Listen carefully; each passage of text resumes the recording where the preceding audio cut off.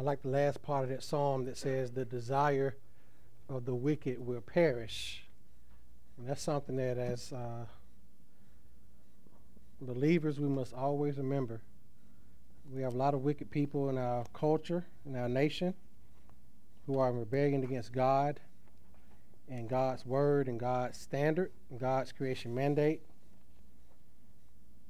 And as it says here in this psalm, that God's righteousness endures forever, and his horn, his strength will be exalted with honor, and that the wicked will see it and be grieved.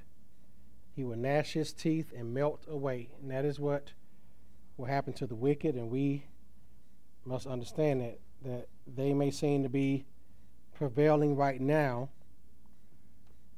but the wicked will perish unless they repent and turn to Christ and be saved.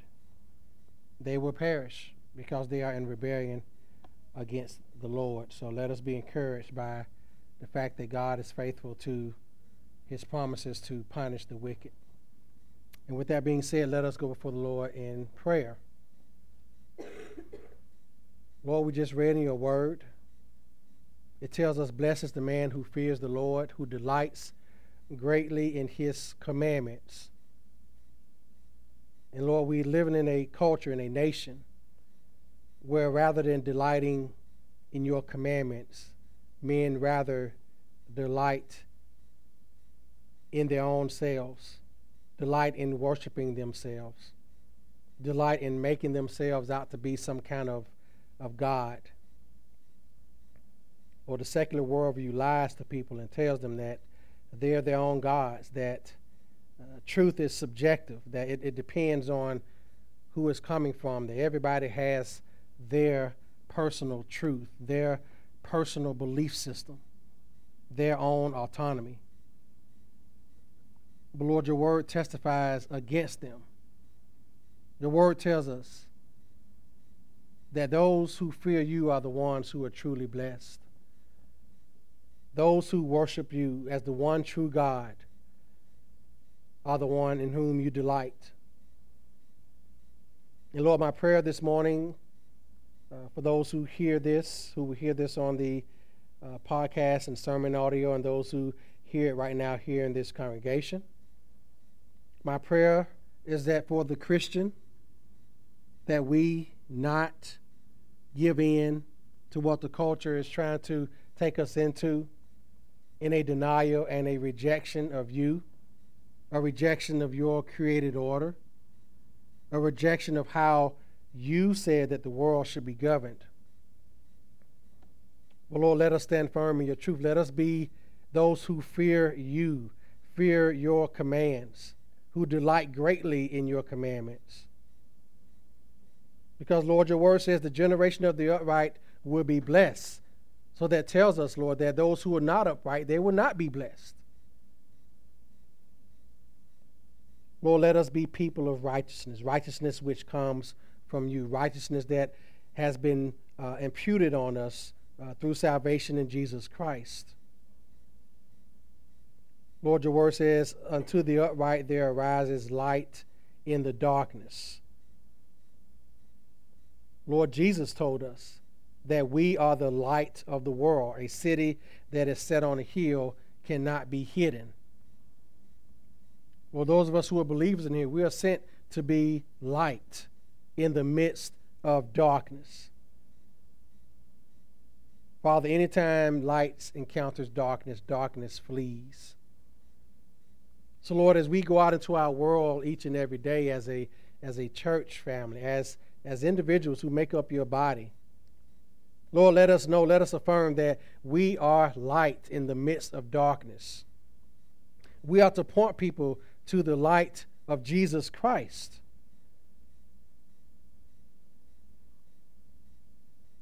Lord, help us to be bold in being that light. As Jesus said, not hiding our light under a bushel, but, Lord, letting our light shine before men, that they may see our good works which come from our salvation, that come from us having regenerated hearts, that come from us having a new heart and a new nature. that men may see that and glorify the Father who is in heaven. Lord, your word says a good man deals graciously and lends. He will guide his affairs with discretion. In other words, that good man and that good Christian woman won't live a life of debauchery, a life of sin, a life filled with sin. But we will use discretion. We will be orderly with our lives. And we will never be shaken. Though forces may come up against us, we will not be shaken. And Lord, we will not be afraid of evil tidings. When evil comes up against us, when we see evil going on in the world, Lord, it will not shake us. We will not be afraid of it. We know its source comes from the enemy of our souls, who is the devil. But Lord, rather when we see evil, when we encounter evil, our heart will be steadfast, trusting in you. And our heart is established, we will not be afraid. Lord, help us to take courage in you. Take courage in your word. Take courage in your promises. And Lord, as we see the wicked, we call them to repentance, to repent of their wickedness, to repent of their rebellion, to turn and be saved while you have yet to come back. Because, Father, there will come a day when they don't turn to you and be saved, that they will stand before your judgment seat.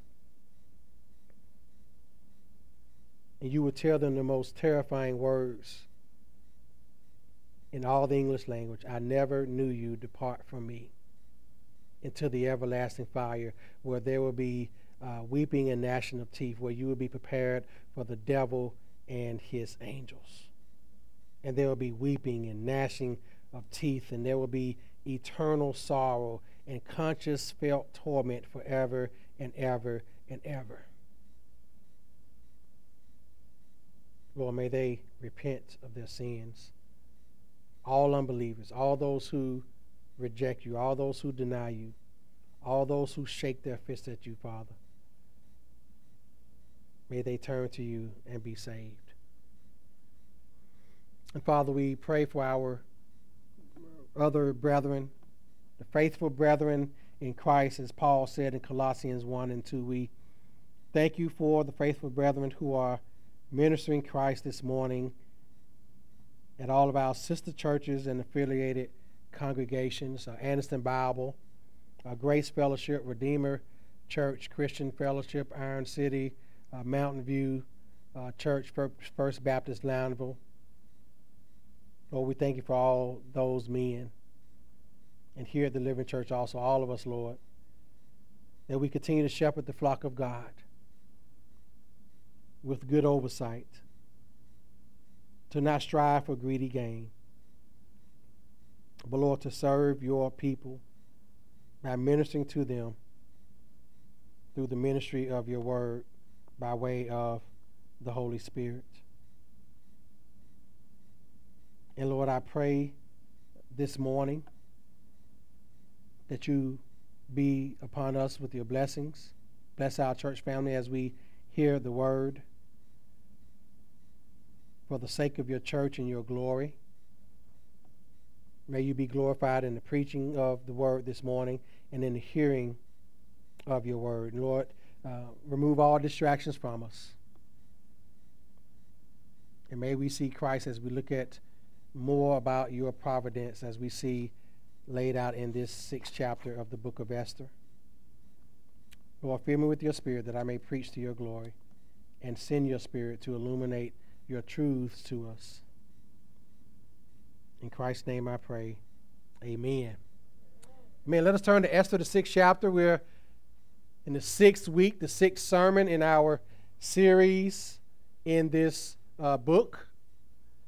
We're going to spend a lot of time on the providence of God and learning more about it. We've been preaching about it the last few weeks. And this morning we're going to look at the beauty of God's providence. And I don't know about you, but just like last week, this chapter reads like a Shakespearean play. There's so much drama and so much irony in this passage. But as I said last week and I say this week, God is the greatest story writer. God writes the best stories. Remember, God wrote the book of Esther. He used men, sinful men, to write his word. They were, as Peter says, under the inspiration of God. Actually, it was Paul who said, all scripture is by inspiration of God. So this is God-breathed word. And it is a case of irony. If you don't know what irony is, you will after this chapter. It is a literary term that in essence means the outcome of events in a story is contrary to what is expected. And we as the readers get to see what the characters don't see. We know what's going to happen, although the characters don't know. We know how the tables are going to be turned on Haman, but Haman doesn't know. He thinks that he is setting up himself to be honored. And we're going to see through providence that that is not the case. So we're going to read the passage and look at the doctrine of providence and answer some questions and look at observations and then our principles. So picking up at the first verse, and this is, Esther asked the king, she went before him and asked about coming to the banquet. And so this is that same night. And the events of this chapter take place 5 years after the events of chapter 2, by the way. So this is basically 5 years later when Mordecai is going to be honored after, he discovered the plot by the two eunuchs to kill the king. So this is kind of fast forwarding 5 years. Anyway, it says, that night the king could not sleep. So one was commanded to bring the book of the records of the Chronicles, and they were read before the king. And it was found written that Mordecai had told of Bigthana and Teresh, two of the king's eunuchs, the doorkeepers, who sought to lay hands on King Ahasuerus. Then the king said, what honor or dignity has been bestowed on Mordecai for this? Of course, the answer is none. And the king's servants who attended him said, nothing has been done for him. Remember, this is 5 years later. So the king said, who was in the court? Now Haman had just entered the outer court of the king's palace to suggest that the king hang Mordecai on the gallows that he had prepared for him. Remember those 75-foot tall gallows? The king's servant said to him, Haman is there, standing in the court. And the king said, let him come in. So Haman came in, and the king asked him, what shall be done for the man whom the king delights to honor? Now I'm going to stop at this point. Who do you think Haman thinks the king is talking about? Himself. Now Haman thought in his heart, whom would the king delight to honor more than me? And Haman answered the king, for the man whom the king delights to honor, let a royal robe be brought, which the king has worn, and a horse on which the king has ridden, which has a royal crest placed on his head. Then let this robe and horse be delivered to the hand of the one of the king's most noble princes, that he may array the man whom the king delights to honor. Then parade him on horseback through the city square and proclaim before him, thus shall it be done to the man whom the king delights to honor. Then the king said to Haman, hurry, take the robe and the horse, as you have suggested, and do so for Mordecai, the Jew who sits within the king's gate. Leave nothing undone of all that you have spoken. So Haman took the robe and the horse, arrayed Mordecai, and led him on horseback through the city square, and proclaimed before him, thus shall it be done to the man whom the king delights to honor. Now, why do you think he was so obedient in doing this? Because if he wasn't, off with his head.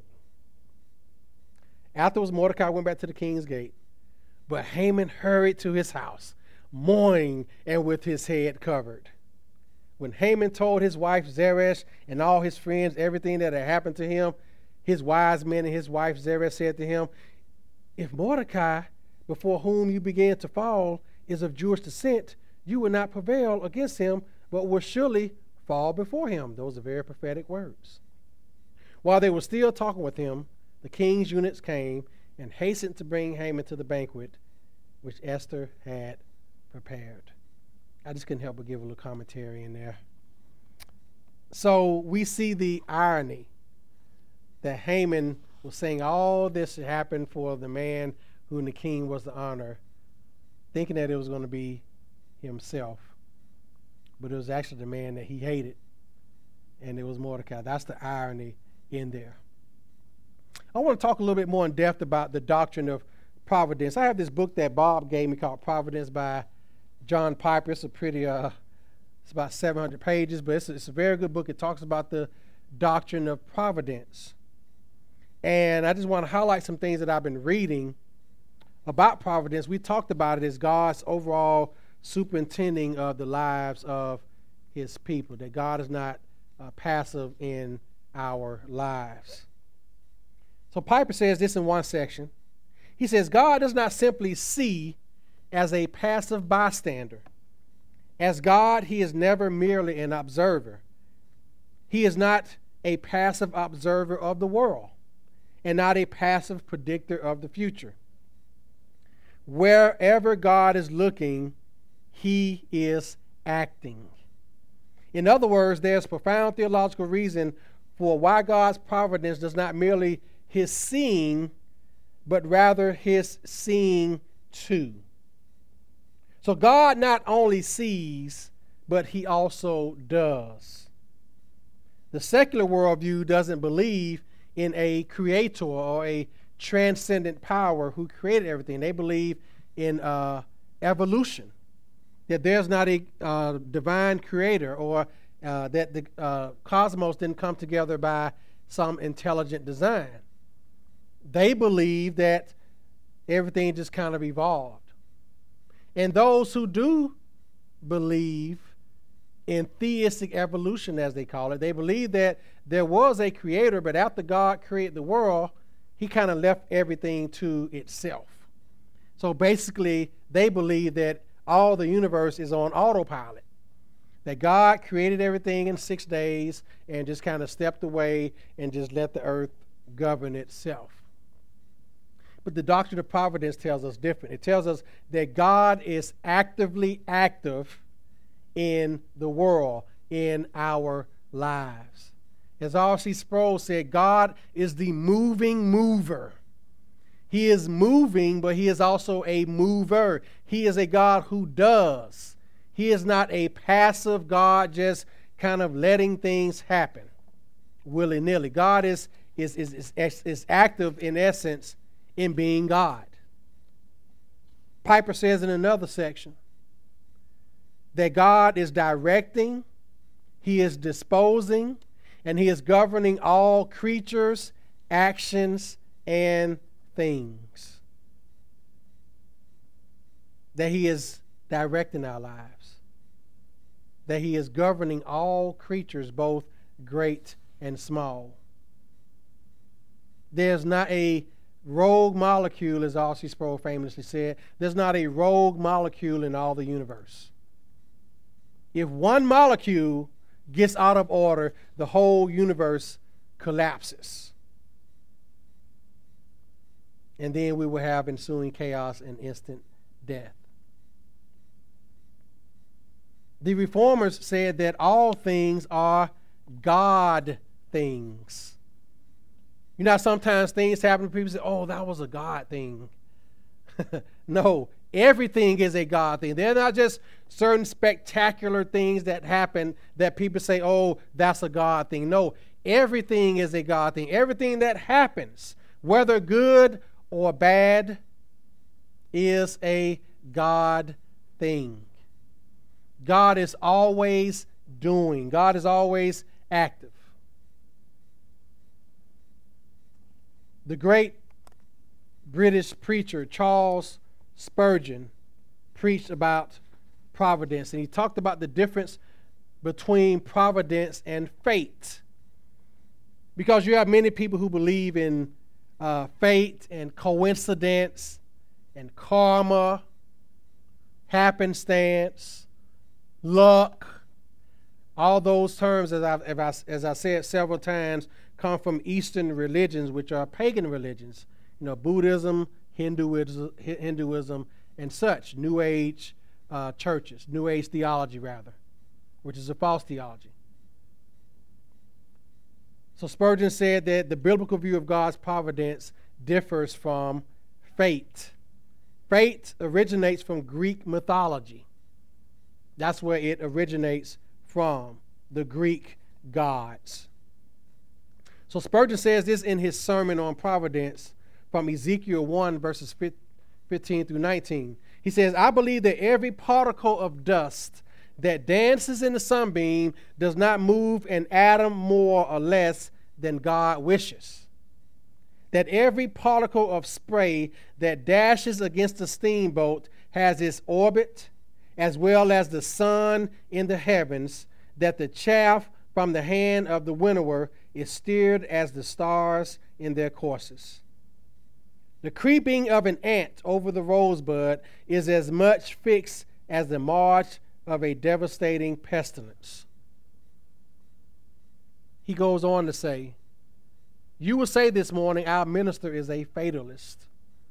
Your minister is no such thing. Some would say, he believes in fate. This is Spurgeon speaking. He does not believe in fate at all. What is fate? Fate is this: whatever is, must be. You ever hear people say that sometimes? Whatever is, must be, or it is what it is. Whatever happens, just happens. That's what fate is. He says, but there's a difference between that and providence. He says, providence says, whatever God ordains must be. But the wisdom of God never ordains anything without a purpose. Everything in this world is working for some great end. Fate does not say that. Fate simply says that things must be. Providence says God moves the wheels alone, and there they are. So fate, in essence, is just kind of throwing everything up, and whatever happens was supposed to happen. And sometimes we can say that, and it sounds good. It sounds like a great platitude that whatever happens just happens. It happened because it was supposed to happen. But no, friend. Providence has a purpose. Providence is God ordained. And what that means for our lives and what that means for this story that we see, that everything that is happening in this chapter is because God ordained it to happen. God ordained, as we're going to see, the king to lose sleep. It was God who caused that, him to have insomnia, so that he may read the Chronicles, and so that he may see that he forgot to honor Mordecai, and so that Mordecai could be honored and Haman be hanged on the same gallows that he made for Mordecai. It was all God ordained. It wasn't just a stroke of bad luck that Haman had. It wasn't his karma. You get back what you put out, as people say. That's karma. Don't say that, Christian. Don't say that. Don't say people get back what they put out. That's karma. That's New Age spirituality. That's paganism.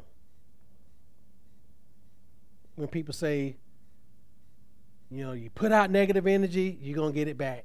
That's karma. That's not biblical. That's not of God. But I hear a lot of people say that. Hear positive vibes. You hear people say that all the time.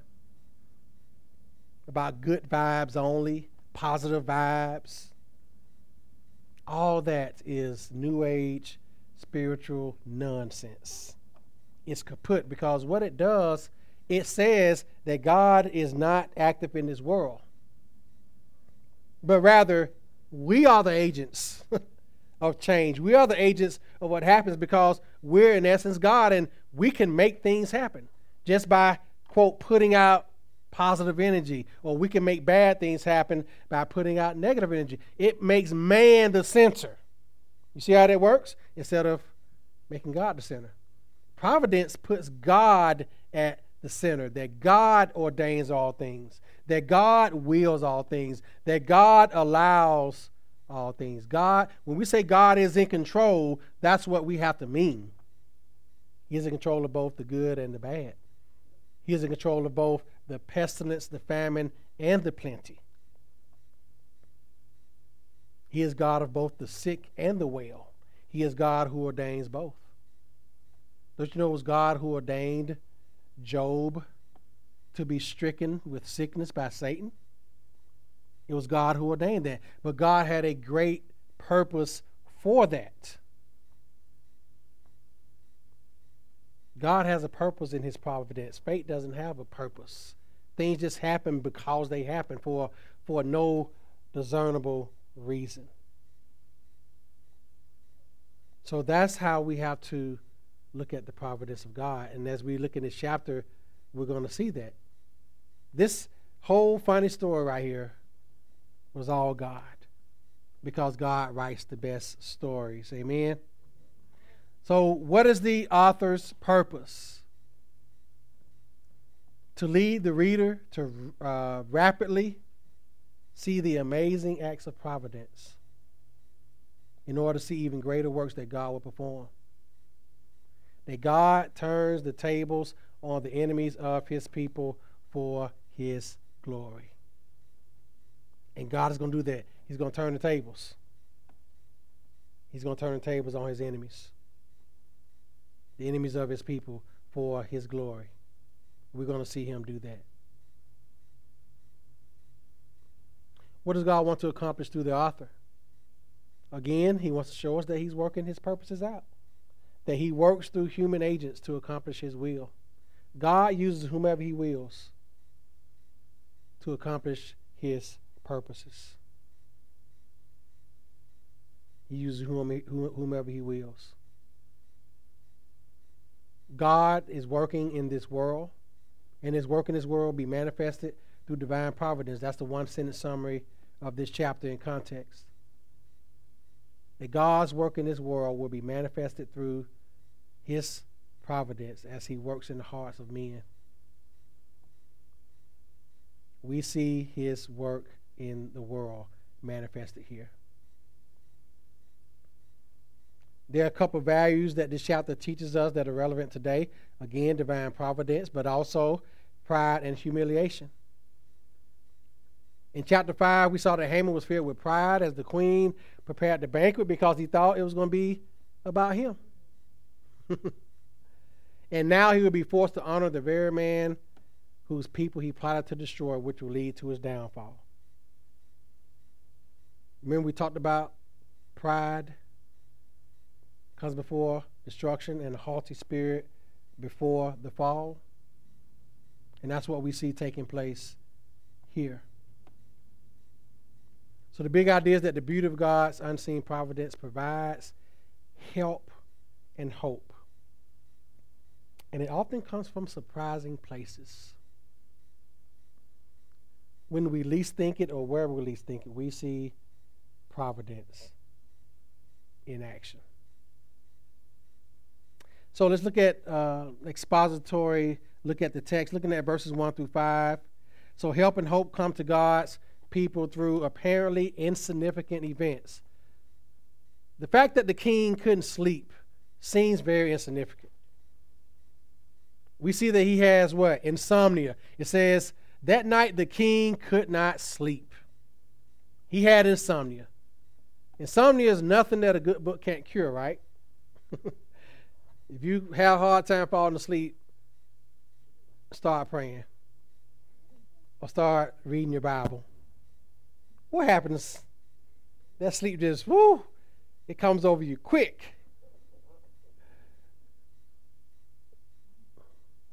Can't sleep.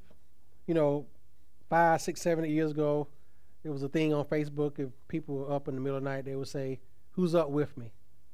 You know, I don't know if people still do that or not on Facebook. I know that was a thing about 5, 6, 7 years ago. You know, people put on Facebook, "Who's up with me?" You know, because their minds are racing and they can't sleep. We know how insomnia feels, right? When you just can't go to sleep no matter what. I think most times it's because our minds are racing, because we're probably looking at our phones before we go to bed, or looking at TikTok videos, and our minds are just not able to rest. So the king could not sleep. So what did he do? He asked one of his men to bring the books of the records of the Chronicles. And basically what kings did back then is all kingdoms, they kept records of all the feats of the king, the wars they won, you know, stuff like that. Kind of like a congressional record. You know, they kept all the acts of the king, all the edicts and everything that the king had issued. And they hardly ever read those things. They don't sit back and read those things mostly. But somehow God ordained the king to read this at this point. And we're going to see why, right? So he reads the Chronicles, and he found written, and remember this was 5 years after this event happened, that Mordecai had told about the 2 eunuchs who had plotted to kill him. So he recalled that Mordecai was not honored for saving his life. So what the king decided to do was correct this deficiency. And this was very important in ancient Persian culture.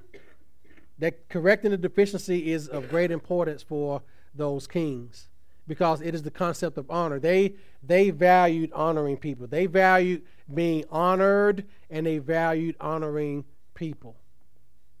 They did not want people to be overlooked from being honored. So that is something they placed a great value on. So honor and dignity were considered highly significant at this period in human history. During the Medo-Persian era, the failure to extend honor and dignity to someone who was deserving was an affront to what was proper and what was socially correct. So if a king or someone else had failed to honor someone, it was like a slight to them. It was almost like a sin, like, you know, how dare they not honor someone? Because honor was very important in Persian culture or ancient cultures, period. I mean, we still honor people now.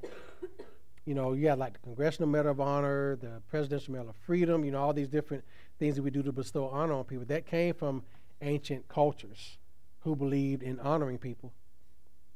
So when the king saw that Mordecai wasn't honored, then guess what? He sprung into action. So what did he do? He calls for Haman. And Haman was going to inform the king about the gallows that were made for Mordecai, or so he thought.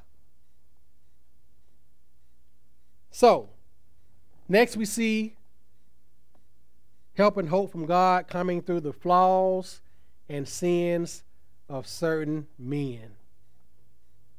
So it says here, Haman came in, and the king asked him, "What shall be done for the man whom the king delights to honor?" Now, Haman didn't know who he was talking about. Haman thought he was talking about himself. So Haman, lifted up in pride, unknowingly instructs the king in how to honor Mordecai, his enemy. He requests to be treated like the king and requesting a royal robe. That was a big deal right there. He requests the man to be honored publicly. Let it be seen. Let it be, you know, out in front of a lot of people. And this shows you all that we're seeing here is the pride that resides in Haman's heart, because this is how he wishes to be honored. Just imagine for a second, you're about to have a milestone birthday. Let's say 50 or 60 or 70 years old. And someone comes to you and says, "How do you want to be honored at your birthday? How do you want to be honored?" And you say, "Well, I want a new car. I want a new house. I want some nice clothes. I want a nice gift card." You know, you want all these big things. What that does inevitably is it exposes what lies in our heart. And so with Haman, he's exposing his heart is being one what? Full of pride, because he wants all this stuff to be done. He wants to wear the king's robe. He wants to be honored publicly. He wants everyone to see it. He wants to be treated like the king, because that's what lies in his heart. That's the pride being exposed. And Haman doesn't just desire to be honored publicly. He wants the people of the highest rank, the princes, to ensure that it happens. He wants the princes to be involved. Because he says here in verse 6 again, whom would the king delight to honor more than me? And then he said, a horse? And the horse has a royal crest placed on the head. I don't know if y'all seen depictions of ancient horses that had like a little crown or something on his head. He wanted the horse to have a crown on it. Oh, what pride. And then let it be delivered to the hand of one of the king's most noble princes. So he wanted the princes to be involved in it also. Man, what pride this dude had. It is so great. It reminds me of a couple of scriptures, again, as I read last week. Proverbs 16 and 18, and we have to always be reminded of it, that pride goes before destruction, and a haughty spirit before the fall.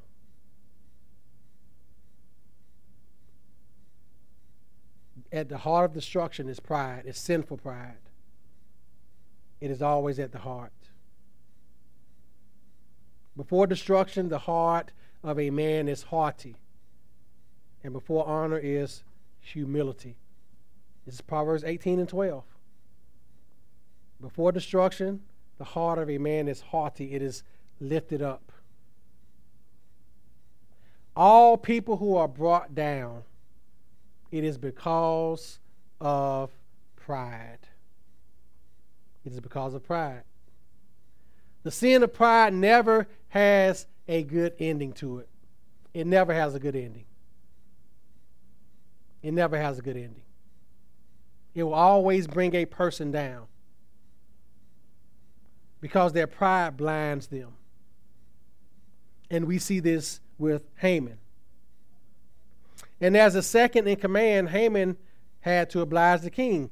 He had to do what he said that he was going to do to the man whom the king delighted to honor. Whether it was him or not, he had to do it because he was second in command to the king. So he had to do it, or else he was going to meet certain death. So some surprises happened. Verse 11. So Haman took the robe and the horse and arrayed Mordecai, because the king told him what? Go honor Mordecai in the city square. Parade him on horseback through the city square. So this is the public honoring him, public seeing him. Thus shall it be done to the man whom the king delights to honor. And afterwards Mordecai went back to the king's gate, and Haman hurried to his house mourning with his head covered. Of course. Shame, exactly. That's what I thought about when I read that. He was brought low. He was humiliated. Humility is at the root of the word humiliation. So in the surprising reversal of what Haman hoped for, it was Mordecai whom he was forced to bestow honor. And this drastically changed Haman's plot to have Mordecai and the Jews killed. He didn't know what to do now, because he can't possibly try to kill the man who the king desired to honor, could he? No, he didn't have the gall to do that.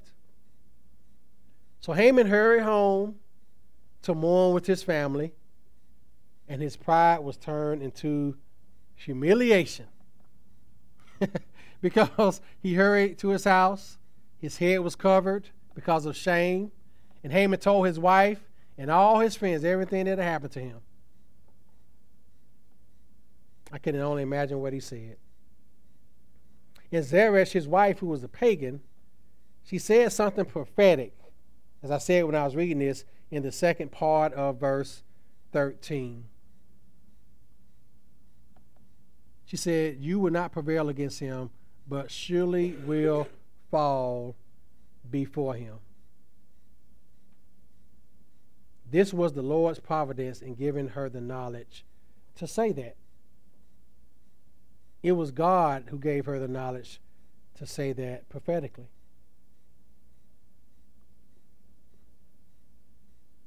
It reminds me of the promise that God made to Abraham in Genesis 12:3, where God told Abraham, I will bless those who bless you, and I will curse those who curse you. And when he was speaking of you, he was talking about all of his descendants, all of his natural descendants, the Jewish people, and all of his spiritual descendants who are Christians. So God told Abraham that I will bless those who bless you, and I will curse him who curses you.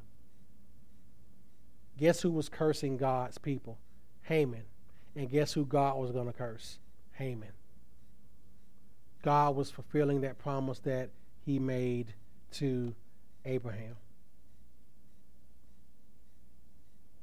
So with that being said, let's look at our principles here. Number one, Mordecai's response to honor demonstrates humility, while Haman's response to honor fosters pride and arrogance. We see again the contrast between pride and humility. And we saw that originate back in chapter 5, where Haman was joyful in heart at the prospects of the banquet, but then when he saw Mordecai, guess what? His whole countenance changed. He was filled with indignation. But Haman restrained himself, and he went to his wife and told her about it. And they told him to make a gallows of 50 cubits high, about 75 feet. But we see the humility of Mordecai. He did not look to himself to be exalted like Haman did. So again, we see the contrast between humility and pride and arrogance. Pride and arrogance never works, friends. It never, ever does. It does not work. It can't work. Number two, ultimately, evil planned against God's people will not prevail. Christian, know that and understand that. Any evil schemes that people plan against God's people will not prevail. They can't prevail. It says here in Psalm 33, verses 10 and 11. Listen to this encouragement. The Lord brings the counsels of the nations or the heathens to nothing. He makes the plans of the pagans or peoples of no effect. The counsel of the Lord stands forever, the plans of his heart to all generations. God will bring the plans of evil people to nothing. These people in our culture who are trying to destroy the church, who are trying to redefine marriage, who are trying to redefine sex, who are trying to turn this world upside down into all types of sexual perversions and permissiveness, they are not going to prevail. They seem to be gaining ground, but they will not prevail. They can't prevail because it is a faulty worldview. God will prevail. He will bring their plans to nothing. He will bring their plans to nothing. We must know that it is God who ultimately saves his people, not us. He does the saving. The Lord alone saves to the utmost. He will save his people. He will preserve his people. Amen. Principle number 3, God resists the proud, but gives grace to the humble. There we go again. Pride does not work. Pride is not good. God resists the proud. In other words, God is against the proud, those who are haughty, those who are high-minded, as we used to say. He is against them. but he gives grace to those who are humble. God is opposed to every proud person who lifts himself up against him, because that's what pride does. Pride lifts itself up against God. And those who are proud do that. They ultimately set themselves up as God. But God is against them, friends. 1 Peter 5 says here, younger people, submit yourselves to your elders. All you be submissive to one another, and be clothed in or with humility. For God resists the proud, but gives grace to the humble. Therefore, humble yourselves under the mighty hand of God, that he may exalt you in due time, casting all your cares upon him, for he cares for you. You see what the Bible calls us to? The Bible doesn't call us to pride. The Bible calls us to what? Humility. And we find that humility ultimately fulfilled in who? In Christ. Christ is the greatest example of humility as the God-man.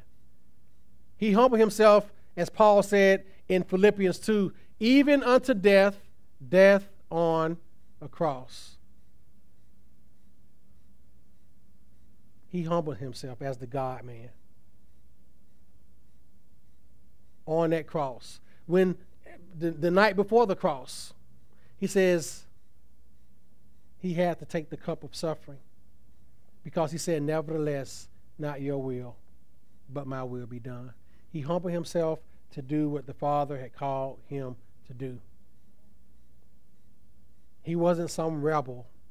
Christ wasn't an anarchist rebelling against God. No, he willingly went to the cross. He knew what he came to do, and he went and did it. It takes a lot of humility to fulfill that. And Christ, as the God-man, fulfilled his purpose by going to the cross, dying as our substitute, bearing the wrath of God against all sin. That's the humility that Christ had. His humility took him to the cross to bear our sins, to bear the curse of dying on the cross. Curse is every man who dies on a tree. He bore the curse of sin. He bore the curse of the law in selfless humility. He is our arch example of what it means to be humble. We ought to be humble like our Savior, Jesus Christ. And the fourth principle we see in this passage is, we think about Mordecai being overlooked at first. 5 years later, the king can't sleep, and he asks for the king's record to be opened. In due season, we will be rewarded by the Lord. In due season. Galatians 6 and 9 tells us that. In due season. It says here in Galatians 6, Paul is telling the saints this, and let us not grow weary while doing good.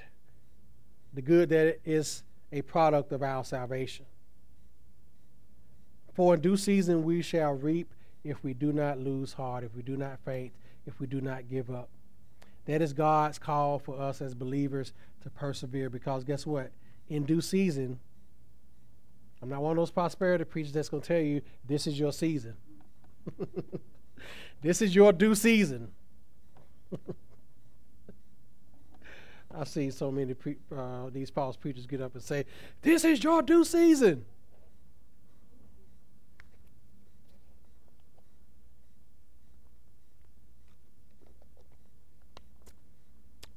Our due season can be when we stand before the Lord and he says to us, well done.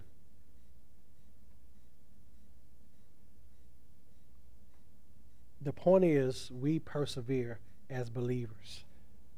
God works in us. Paul tells us to work out our own salvation with trembling. For it is him, it is God who works in us both to will and to do his good pleasure. It is God who works in us. And as God works in us, guess what? We persevere. What did Paul say? Looking forward, forgetting the things that are behind, and looking forward to those things which are ahead. And what does he say he does? He presses what? Towards the mark of the prize of the high calling in Christ Jesus our Lord. He's pressing forward. He's persevering. He told Timothy, fight the good fight of faith. He told him this as he knew that he was about to die. 2 Timothy, he says, fight the good fight. And he said at the end of his life, I have fought the good fight of faith. I have finished the race. And now there's laid up for me a crown of glory. Why could Paul say that? Because he knew that he was going to be rewarded by the Lord, that his due season was coming. He did not receive it in his life as the great apostle of the church. We must be encouraged as believers to know that we will be rewarded by the Lord. That is who our reward is going to come from, and that is the only reward that matters. It's okay to, for people to acknowledge things that we've done, but they're empty. Those trophies and those plaques for Employee of the Month or Employee of the Year or certificates that you get on your job, yes, they're important. They have their place. But guess what? Those things are going to get old one day. One day they're going to be in one of those dumpsters that you see beside people's houses when their loved one dies and they got to figure out what to do with all that junk. That's what's going to happen. It's going to be long gone. Because it's just stuff. What matters is being rewarded by the Lord. And that is our goal, to be rewarded by God, to persevere, to know that in due season we will reap if we do not lose heart, if we don't give up, if we don't faint, if we don't falter, if we say, Lord, I'm done, I'm tired, I'm through. No, saint, persevere, because we know that what? In due season. In due season. Think about Christ. Christ did not grow weary on the Via Dolorosa, the road to the cross. He didn't grow weary. The great writer in Hebrews 12 tells us that for the glory set before him, Christ endured the cross. Because he saw the glory. And what was his glory? Being seated beside God at his right hand. That glory, him seeing himself when he was raised from the dead. And him knowing that he was going to be seated at his Father's right hand. Because of that glory, guess what? He went to the cross. That's what the writer said in Hebrews 12, 1 through 2. That for the glory set before him, he endured the cross. He endured those 6 hours of the most agony that no other human being could ever feel, because he alone was bearing our sins on that cross.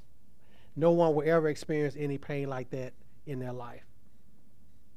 The most excruciating pain that a human being will ever face would never match the pain and agony that Christ felt on the cross. But guess what?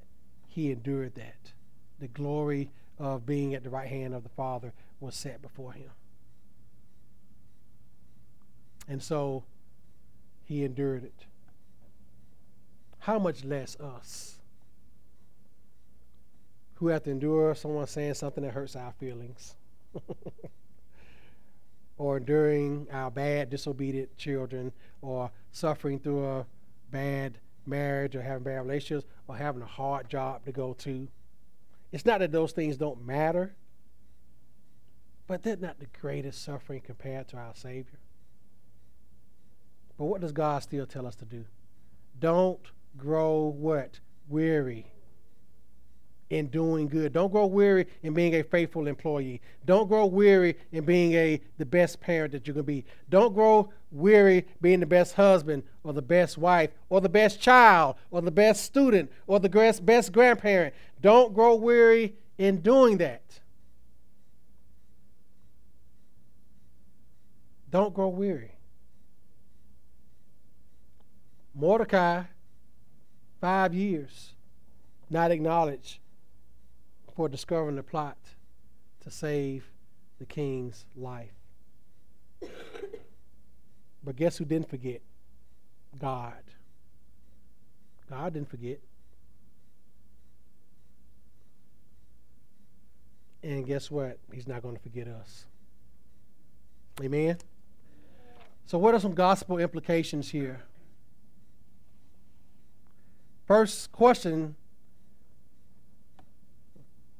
Mordecai asked this question, or the king asked this question too, whom will the king honor? It is the God-man, Jesus Christ, who is worthy of all honor. It's not Mordecai. To whom will the king honor? It is Christ.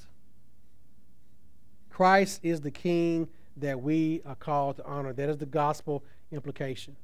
Paul says here in Philippians 2, beginning at verse 9, it says, therefore God has highly exalted him, Christ, and given him the name which is above every name, that at the name of Jesus every knee should bow, of things in heaven, of things on earth, and those under the earth, and every tongue shall confess that Jesus Christ is Lord, to the glory of the Father.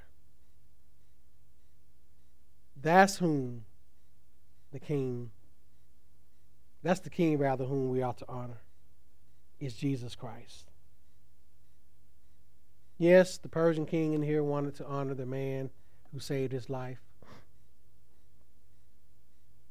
But we see a king who is worthy of a greater honor, and that is Christ. And he is the one to whom we ought to honor above everyone else. And Paul tells us he has a name which is above every name.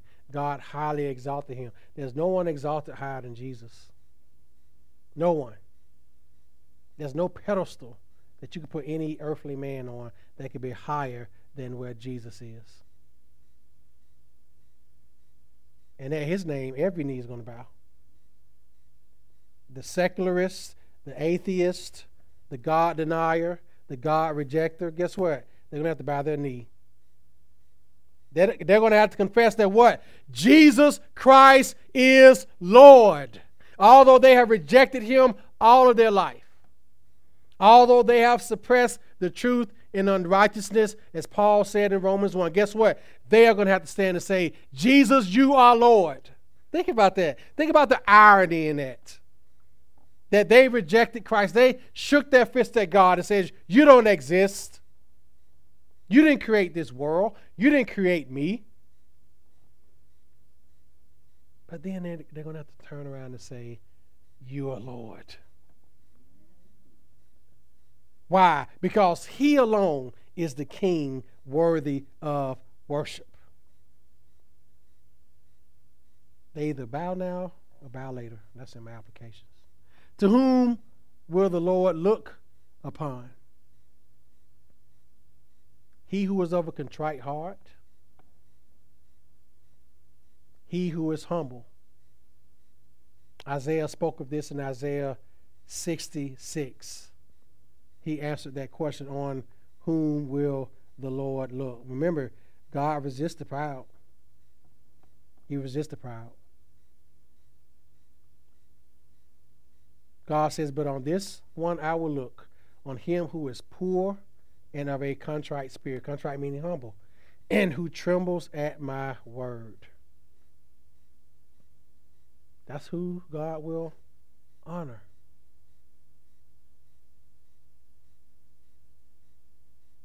That's who the Lord will look upon, not the proud, not the haughty, not the ones who are so secure in themselves.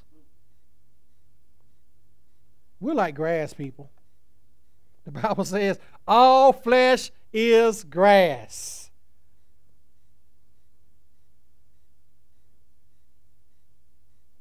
Every time I hear about the death of someone, especially someone that I know, that's the first thing that comes to my mind. All flesh is grass. The older you get, the more you begin to recognize your own mortality. It happens just like that. The assistant football coach at Jacksonville State University had a heart attack 2 weeks ago, 56 years old. He just got there, a month ago when Rich Rod, became the new coach up there. He only been in Jacksonville for a month.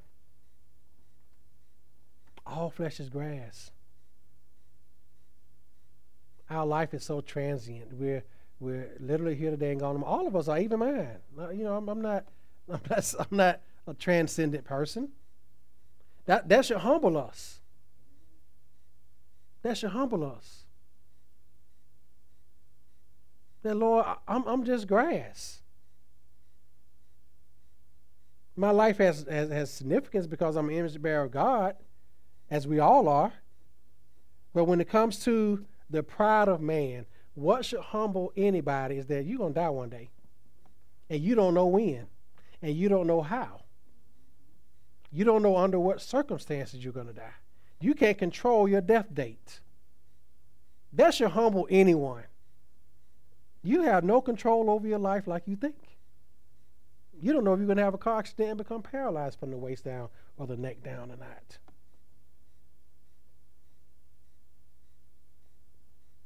That should give us a humble and contrite heart to show our frailty as human beings. That we are at the total mercy of God. That's how, remember, humility is having a right estimation of yourself before a holy and righteous God. When we see how holy and righteous God is, we look at ourselves and say, no, we just shrink because we're not all that. Those are the ones that God looks upon. And may God give us that kind of heart. Number 3, the gospel humbles our pride because, again, it forces us to acknowledge that our life's affairs are governed by the providence of God and not us. The gospel should humble our pride. All of the affairs of our life are governed by the providence of God. Remember, it's not about fate. It's not about coincidence. It's not about happenstance. It's not by luck or karma. It is by the providence of God superintending our lives. That should humble us. It is God who governs the affairs of all of our lives. All of our lives. Newsflash, friends, we're not in control. We're not in control. It is God. And number 4, we see the invisible hand of God changing history yet again, even in the insignificant. In this passage, we see that. Providence has been called by some reformers the invisible hand of God. Do you know that history is governed by God? World history is God's history.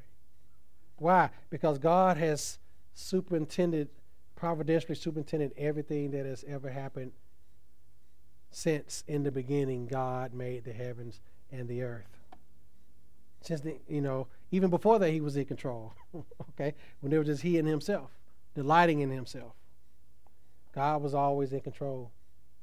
All the events of world history that have happened through all the millennia of world history and human history, God has been in control of it all.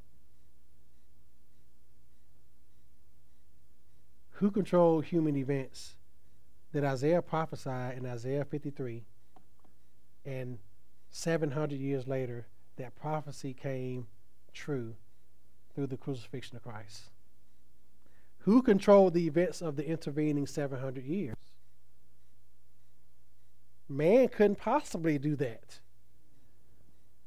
We can't control what's going to happen 700 years from now. We don't know we're going to be here 700 years from now. I pray that the Lord comes quickly. Okay? But we can't control what's going to happen 700 years from now.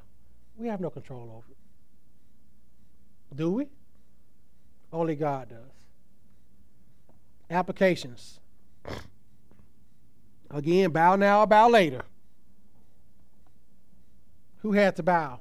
Haman. He was upset because, remember, Mordecai wouldn't bow down to him, but guess what? He's the one who's going to have to bow. Number 2, exalt Christ as Lord in our hearts. We trust in his providence. We exalt him as Lord, acknowledging that he is Lord over our life, that he is in control, that he is governing all our affairs, that no, our life is not out of control like we feel sometimes, right? Don't we feel that way sometimes? That our life is just out of control. Oh, Lord, I just don't know what to do. I'm having fits. My life is out of control. You know why it's out of control? Because we're trying to control it. That's facts. Our life is out of control because we're trying to do what? We're so sinful. I'm including myself in this because I'm a sinner, saved by grace. We're so sinful that not only do we try to control our life, we try to control the outcome. We try to control the outcome of events in our life.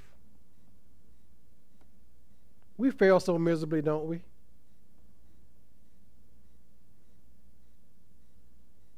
Who's played the game Jenga before? You know, stacking those little wood blocks. And all of a sudden you see it kind of wobbling. And then next thing you know, they just do what? They just fall. And you can't control where they fall.